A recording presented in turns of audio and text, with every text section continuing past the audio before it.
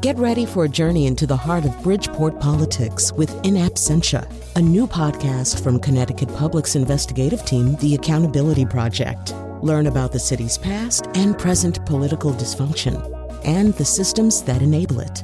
Tune in wherever you get your podcasts. Funding provided by Robert Yeager and the Tao Foundation.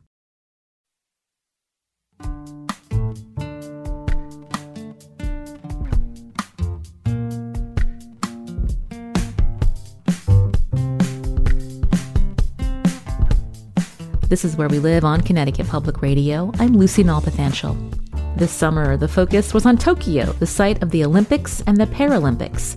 6 athletes with ties to Connecticut competed in the Paralympics, and 4 of them brought medals home. Shortly after the competition ended, I spoke to para-swimmer Matthew Torres, who won a bronze medal in the 400-meter freestyle. We're re-airing my conversation with Torres during a week when we're featuring our best conversations of the year. Coming up, we'll also hear from his coach at Fairfield University. The school has an integrated swim team and has had other Paralympic swimmers in its program. And later, we'll talk with another athlete with Connecticut ties, para-rower Laura Goodkind. Did you watch the Tokyo Paralympics? You can join us. Find us on Facebook and Twitter at Where We Live. Matthew Torres joins us now on Zoom. Matthew, welcome and congratulations. Thank you so much for having me this morning. I'm really grateful to be here today to be able to talk with you.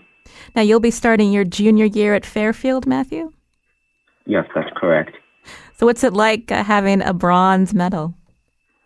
It feels good knowing that after all these years of hard work and dedication, over 13 years of it, it finally pays off, and this amazing experience that all came together in Tokyo, and it feels good knowing that with all the work that you put in, you finally you're able to get a reward from it, and so it's a good feeling. You mentioned 13 years to get to this moment. So, as a child, how did you get into swimming, Matthew? I originally got into swimming back in 2008, watching Michael Phelps at the Summer Olympic Games in Beijing, smashing world records.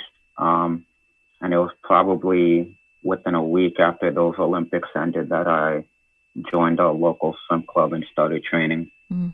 So tell me your parents' reaction when you said, I want to swim, I want to be like Michael Phelps.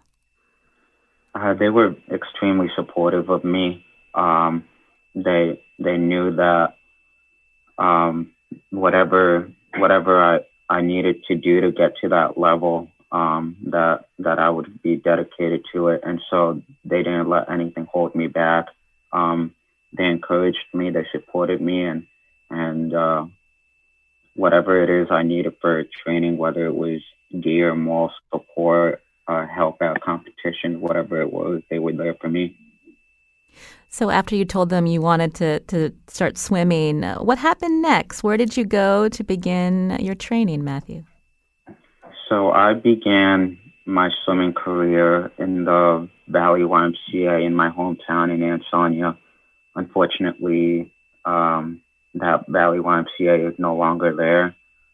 It closed down this past summer, but that's where I originally started my career, and it was a special place for me.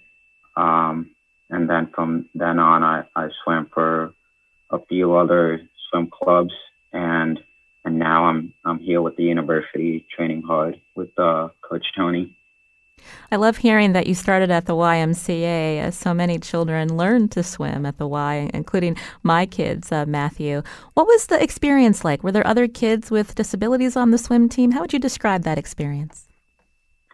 So with the Valley YMCA Splinters, I was the only disabled swimmer there. And starting up, it was a little bit of a challenge, I mean, I was 7 years old at the time, and I'm the only kid in there with one leg, so everyone else has a pretty sizable advantage over me. And again, my parents supported me, and they told me that no matter what is going on around me in practice. What matters is that my times were improving and that I was consistently getting faster.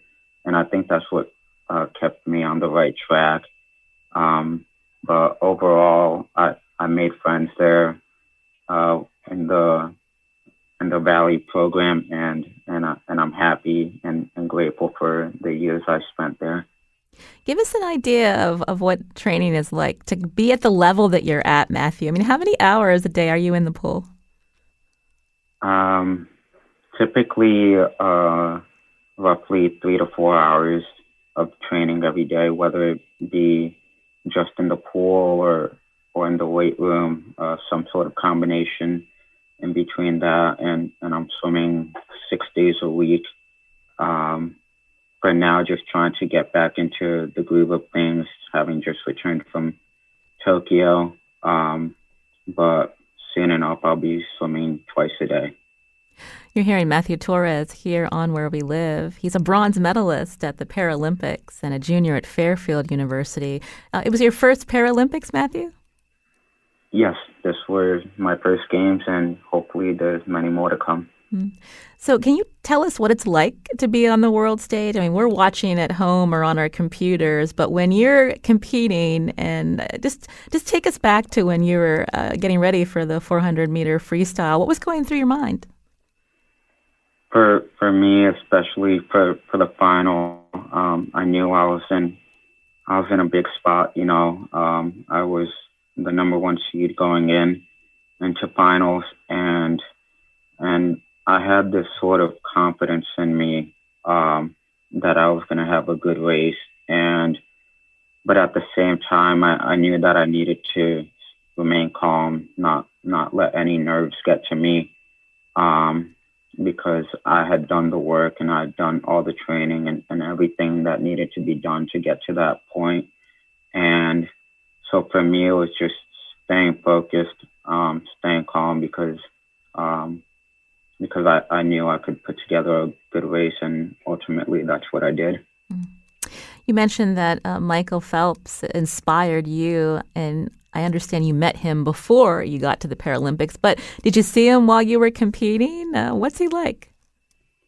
So I did not see Phelps over in Tokyo, but I met him back in early 2019 at Southern Connecticut State University, where he gave a speech.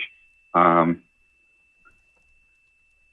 interaction was pretty brief, but I remember getting some words of encouragement from him and some support. He told me that he was looking forward to watching me race in Tokyo, and hopefully he got to see some of those races. You know, it's interesting. You were talking about when you were 7, watching Michael Phelps, and now other children are watching you, Matthew. How does that make you feel? What words of encouragement do you have for them?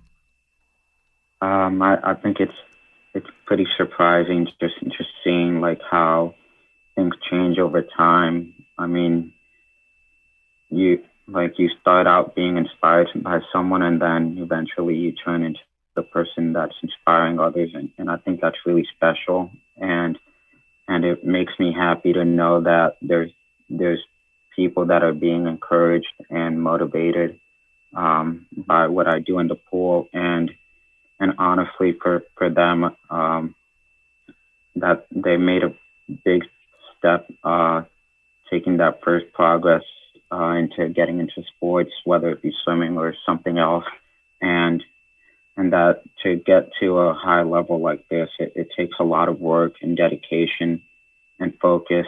So just make sure that always have like that goal in mind, and never take your eyes off the prize, because I think that's definitely what's going to drive you the most to succeed and stay in the game. You're listening to Where We Live on Connecticut Public Radio. My guest, Matthew Torres, a bronze medalist at the Paralympics in Tokyo. He's a junior at Fairfield University. I wanted to bring into the conversation Matthew's coach, Anthony Bruno. He's the head coach of men's and women's swimming and diving at Fairfield. Anthony, welcome to the show. Thank you for having me. Well, congratulations to you as well. You must be so proud of Matthew Torres. No, I mean, what Matthew's done over the last 2 years has been pretty incredible. Coming in as a first year, taking everything head on, and he really elevated himself over the last 2 years to get to where he is right now. So it's pretty inspiring. Now, you've also had another Paralympian that you coached, Colleen Young. So tell me about the Fairfield program and what it's like to have two Paralympians now in the school's program.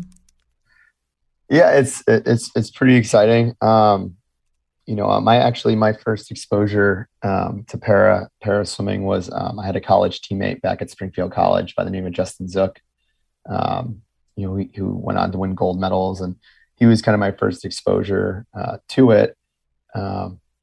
And then, when I had the opportunity, when I took over Fairfield, I was very open to the idea and wanting to know more and wanting to do more. And, it started with Colleen, and she went on to do a lot of exciting things. And I think that really opened the door for Matthew. And, it made it easy for him to step right in and keep building on the success he had. So when we think about the swim teams at Fairfield being integrated, so athletes with disabilities and athletes without, how do you, any technical adaptations that are required during swim practice? How do you coach both? Yeah, I mean, we really focus on what people can do, not what they can't do, right? So, Matthew just got out of this water this morning. We had a big kick set, obviously. With one leg, so we were using fins. So that's just a basic adaptation of what we're doing. So to integrate into the kick sets and things like that. So, but yeah, I mean, we just talk about what we can do, and then we make adjustments off of that. Matthew, I mentioned Colleen Young. What was that like to start at Fairfield, knowing that she was also part of the team? Was she also a role model for you? Yeah, obviously. It was great having Colleen there for my first year here at Fairfield, knowing that we shared the U.S. Paralympic program, and that we were likely heading in to Tokyo together. It was great having her around, and I loved having an extra Paralympic teammate on the team, and we often train together, and we put in the work just along with everyone else. And I was able to actually spend some more time with her out in Colorado Springs over the last year training for Tokyo. The last 2 years with Colleen have been very special, and they were, and I think that being with her just really gave me like a ground or a path to move in the right direction, and knowing that she was able to go through the entire Fairfield program, I think it gives me a little bit more confidence in myself and being here as well. Coach Bruno, you mentioned that you like to focus on what people can do, not what they can't do. Both Colleen Young and Matthew are A-level swim team nationally. Michael Phelps was on the A team when he was swimming competitively. So can you talk about the mindset, the attitude that a swimmer needs to get to the A team? Yeah, I mean, when Matthew got here, and Matthew, correct me if I'm wrong, I think we were on the developmental or C team at that point. So Matt was really coming on, and he kind of saw Colleen as being on that A team and a vision of where he wanted to be, and he was always communicating, asking, what can I do different, what can I do better, but he really kind of latched on to Colleen and saw where she was on the A team, and coming in at one level by the end of his freshman year. I mean, he was really knocking on the door of being at that A level. And it really was just a lot of grit, a lot of hard work. Again, he just, he brings a great attitude to every workout. And it's really, if they say that's the secret to success, I mean, just his general attitude every day in workouts is, I think a big reason he's had the success he's had.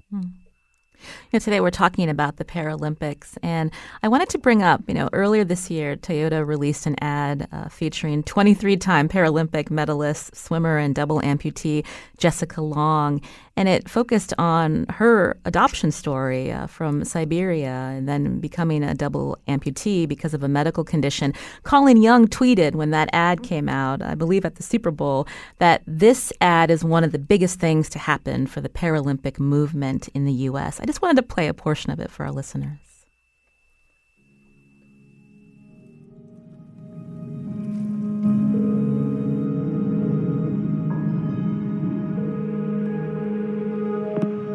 Mrs. Long? Yes? We've found a baby girl for your adoption, but there's some things you need to know. She's in Siberia, and she was born with a rare condition. Her legs will need to be amputated. I know this is difficult to hear. Her life, it won't be easy.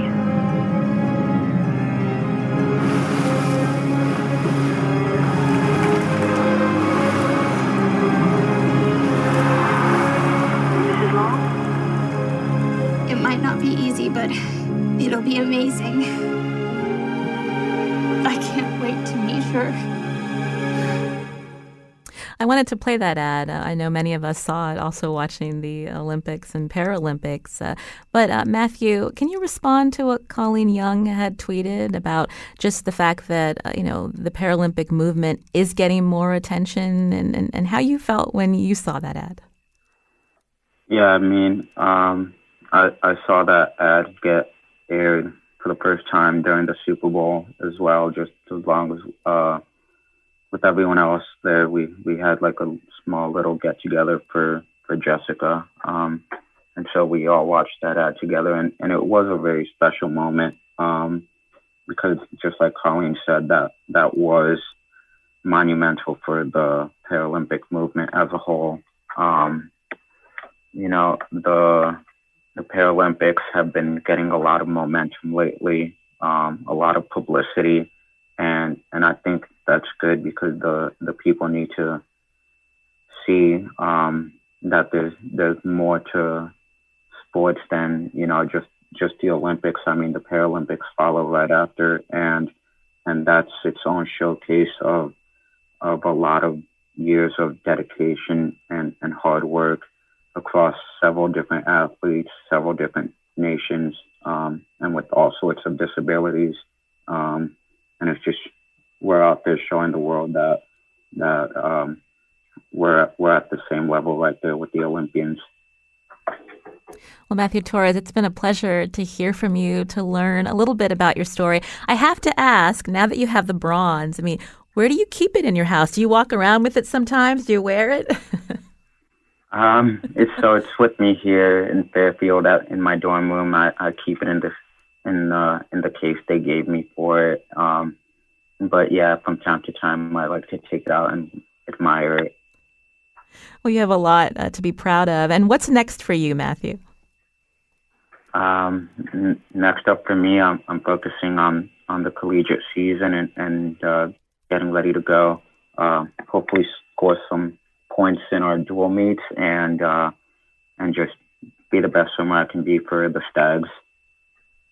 Matthew Torres again. He's a para swimmer, a bronze medalist at this year's Paralympics in Tokyo, and a junior at Fairfield University. Matthew, thanks for your time. Thank you. Also, Anthony Bruno, head coach of the men's and women's swimming and diving program at Fairfield University. A pleasure to hear from you as well. Thank you so much for the time. This is Where We Live on Connecticut Public Radio. I'm Lucy Nalpathanchel. Coming up, we hear from another athlete with Connecticut ties who competed in the Paralympics. Share a comment on our Facebook page or find us on Twitter at Where We Live.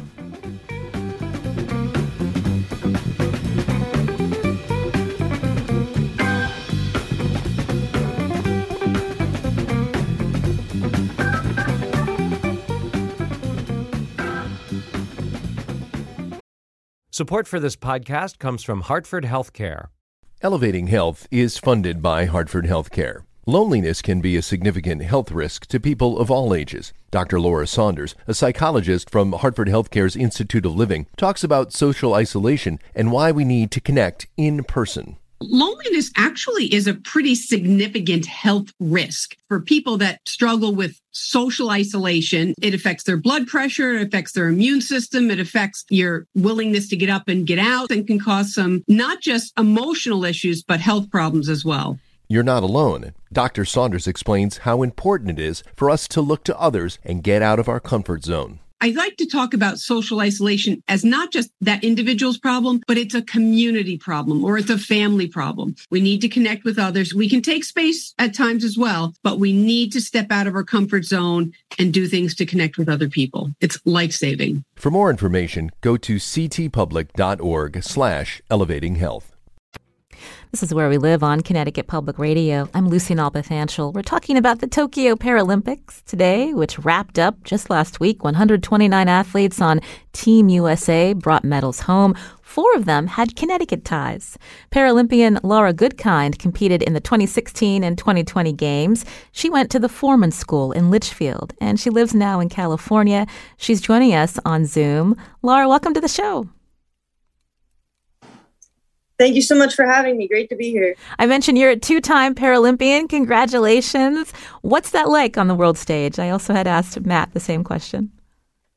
It's pretty incredible, especially that this year we had a lot of coverage because of the pandemic. So I think a lot more people were exposed than previous years. And so in a way, it was advantageous that we didn't have an audience because it did allow for more media coverage and for more people to be reached worldwide to view us.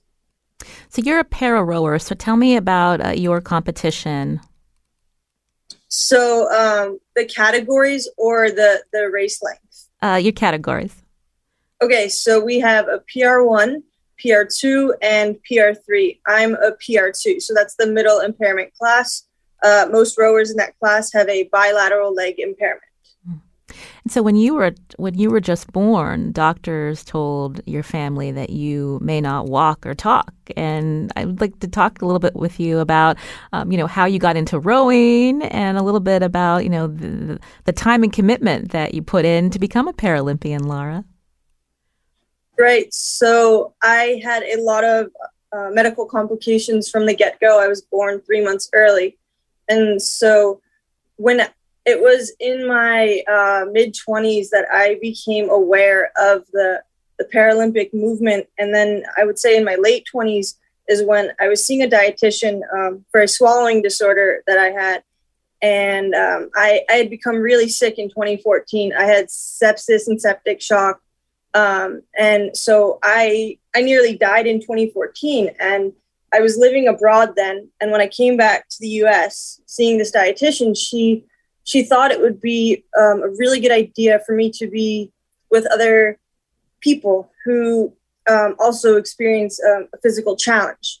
And so I thought, okay, there are sports and there are support groups, and that's all that I was aware of at the time for what was available for people with a physical difference. And I chose sports, but she was very hesitant. She thought that it was not a good idea. My vitals were not stable. But I found rowing through a Paralympic Sport Club search.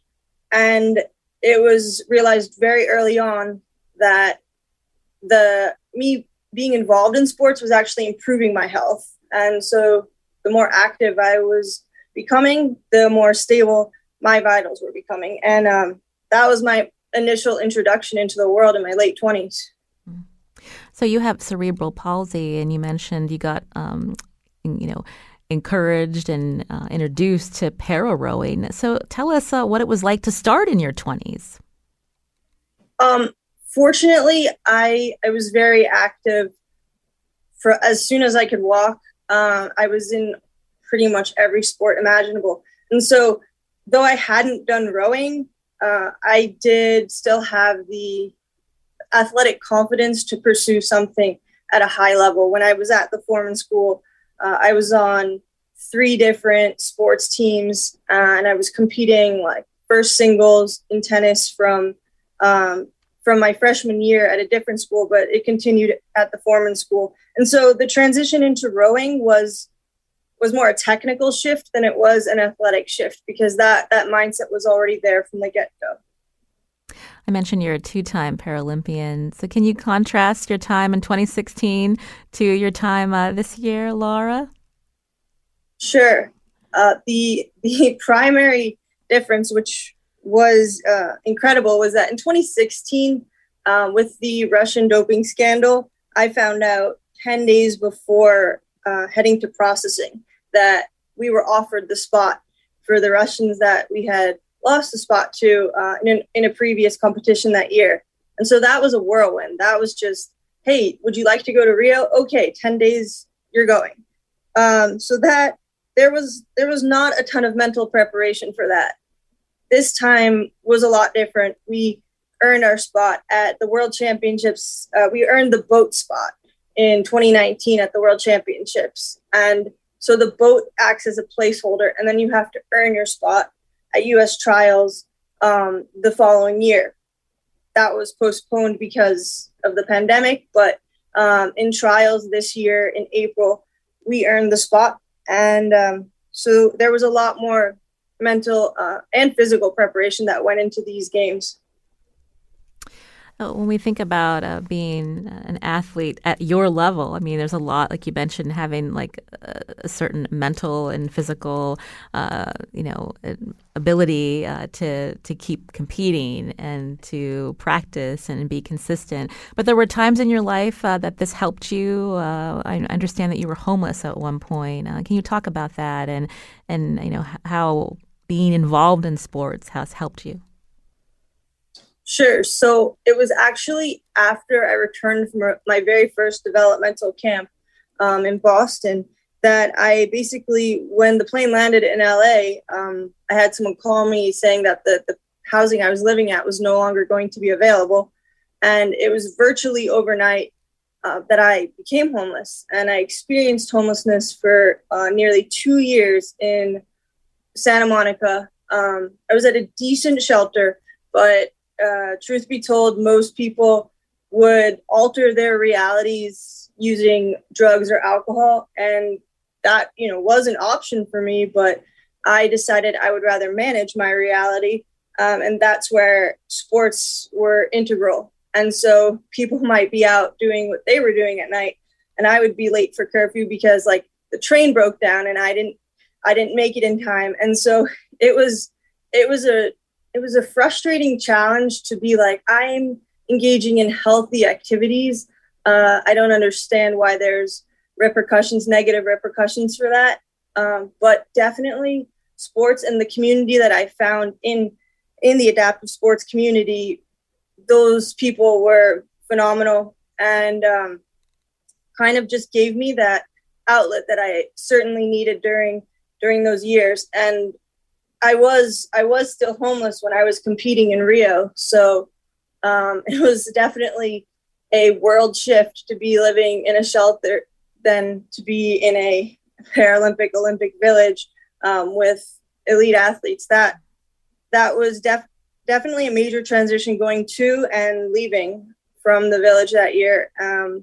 Fortunately, I secured housing in May 2017 and been housed since then. And you're doing all right now, Laura?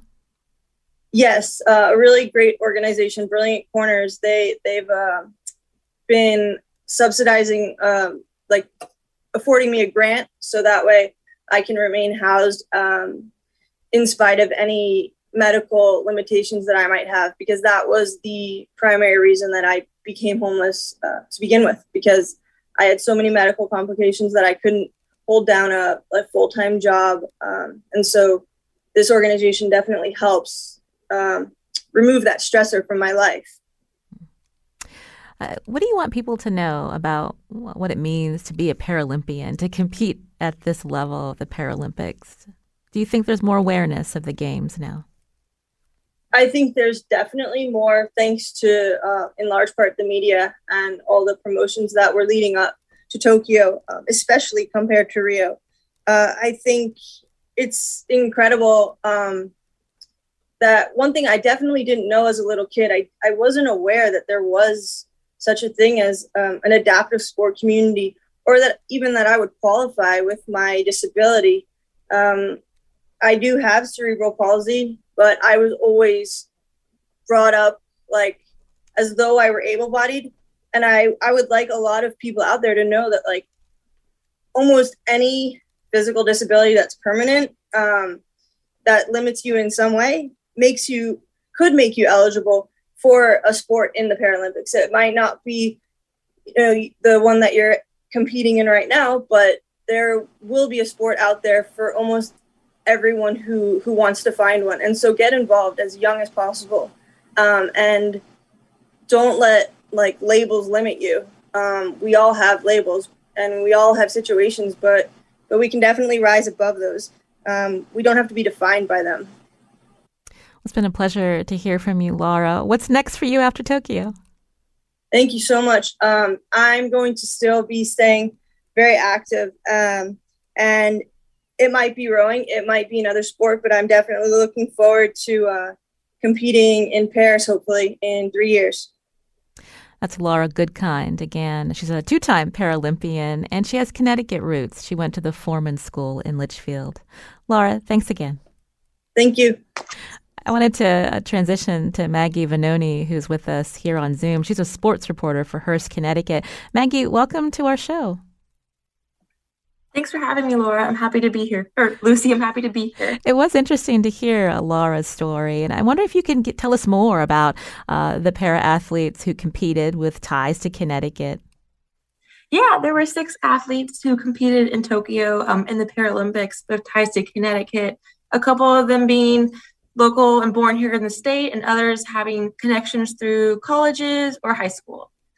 Can you tell us more about them and how diverse were they in terms of their sport and their disabilities?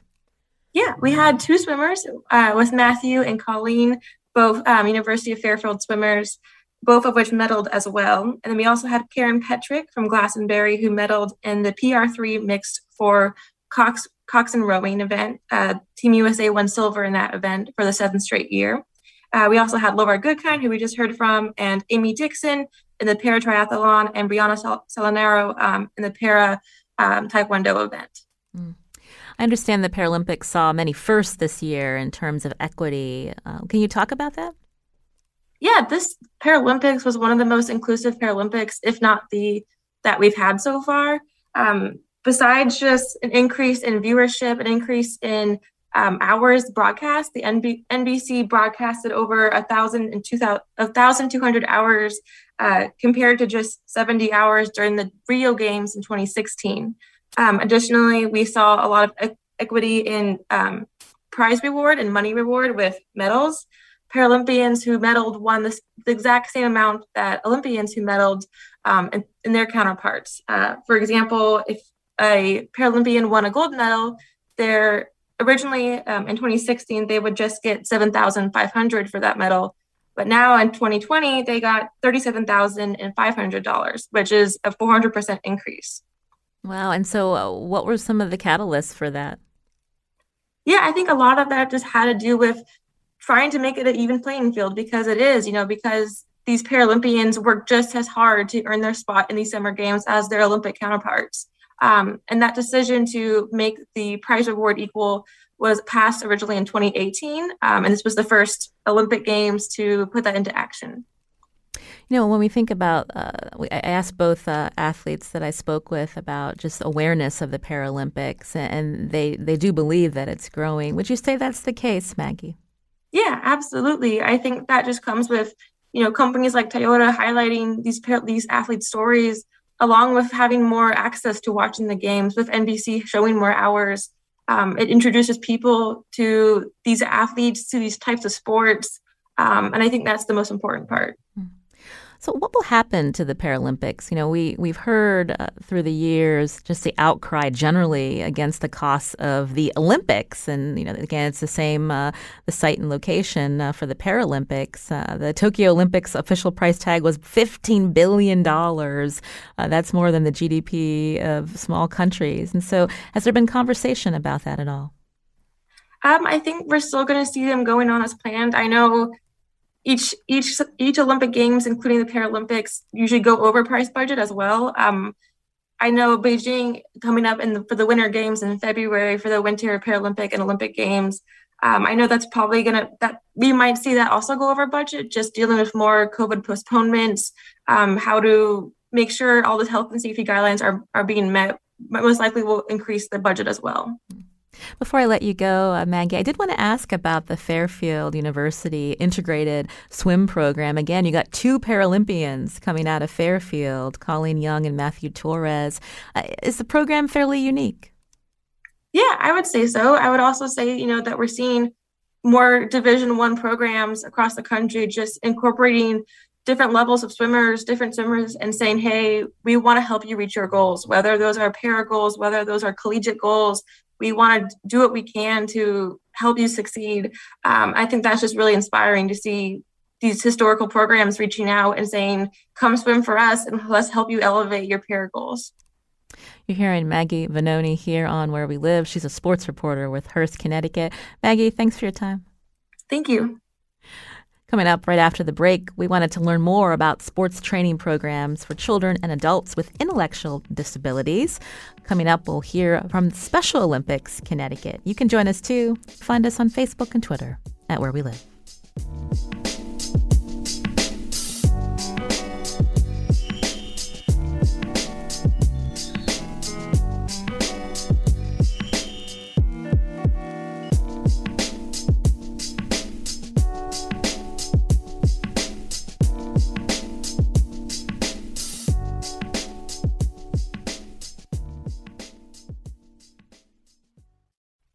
This is Where We Live on Connecticut Public Radio. I'm Lucy Nalpathanchel. Now, earlier we were talking to Paralympians with ties to Connecticut after the Games wrapped up in Tokyo.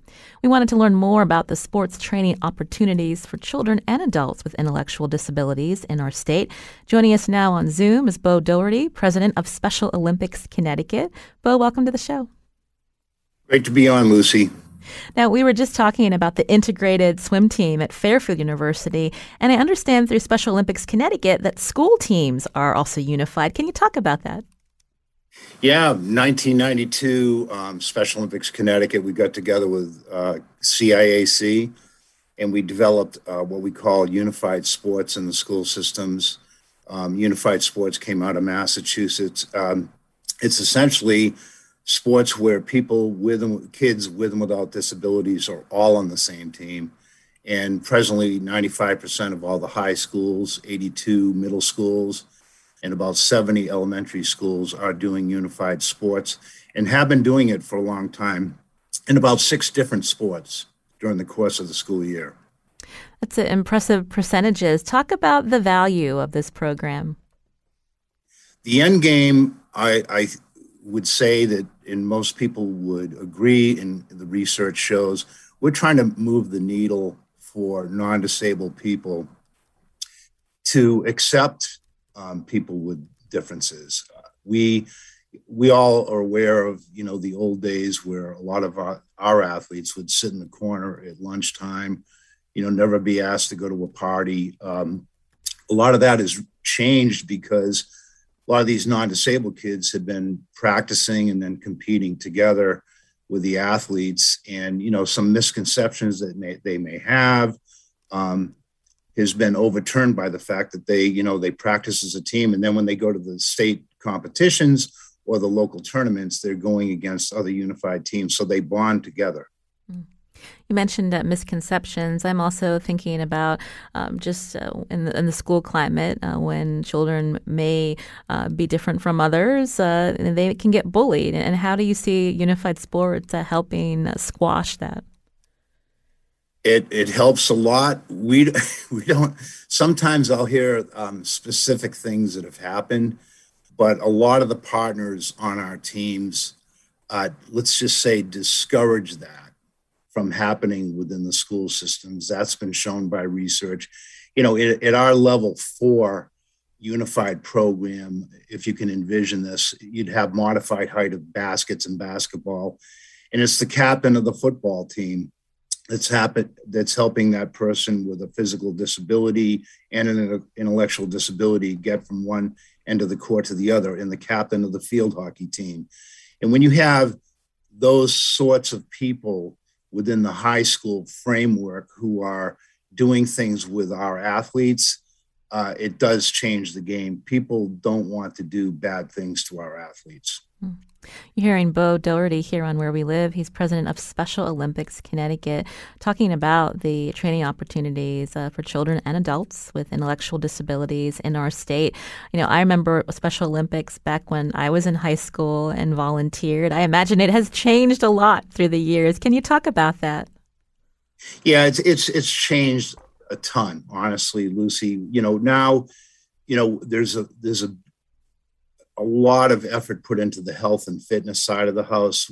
If you came to our summer games, there would be screenings for everything from feet to ears. I mean, if somebody's got problems after a test with their eyesight, we grind the glasses right then and there. We have dentists and hygienists doing the screening, and then we have the ability to send people to different doctors and hospitals across the state if they've got some real problems there. So health has really changed. The inclusive nature of the whole organization has changed. What we started in 92 here is now in at least 90% of all the U.S. programs, and the Department of Education is supporting efforts in unified sports in schools across the United States. And most recently, in this particular year, there's a huge push put on the urban areas of Connecticut. One school in Connecticut system that we had just not done a very good job with is Hartford, and we have 2 high schools coming on with us this year. But every other urban area of Connecticut is covered. You mentioned the origin of the Unified program starting back in the 90s, but I understand that Eunice Kennedy Shriver helped you launch this, right? Can you talk about that? Sure. So I went to Eunice Kennedy Shriver in 1984 and told her that I felt very strongly that if we didn't change philosophically as an organization and start to put our athletes on teams with non-disabled individuals, that we would become outdated in the next 10 years. And luckily for me, that did resonate. You know, Mrs. Shriver did sailing with her sister, Rosemary, who was intellectually disabled, and they were a really great team, you know, racing down in Hyannisport. And she was a very strong leader. And when she finally did a little bit of research, we did a bunch of tournaments with about 5 different states. She got up there in front of everybody and said, this program is something that I really believe in, and I want you all to start going down this road. And I'll tell you, Lucy, there were a lot of programs around the world and a lot of states who did not want to go down that road, but they're all doing it now. Tell me about that, the pushback that, at least in the beginning.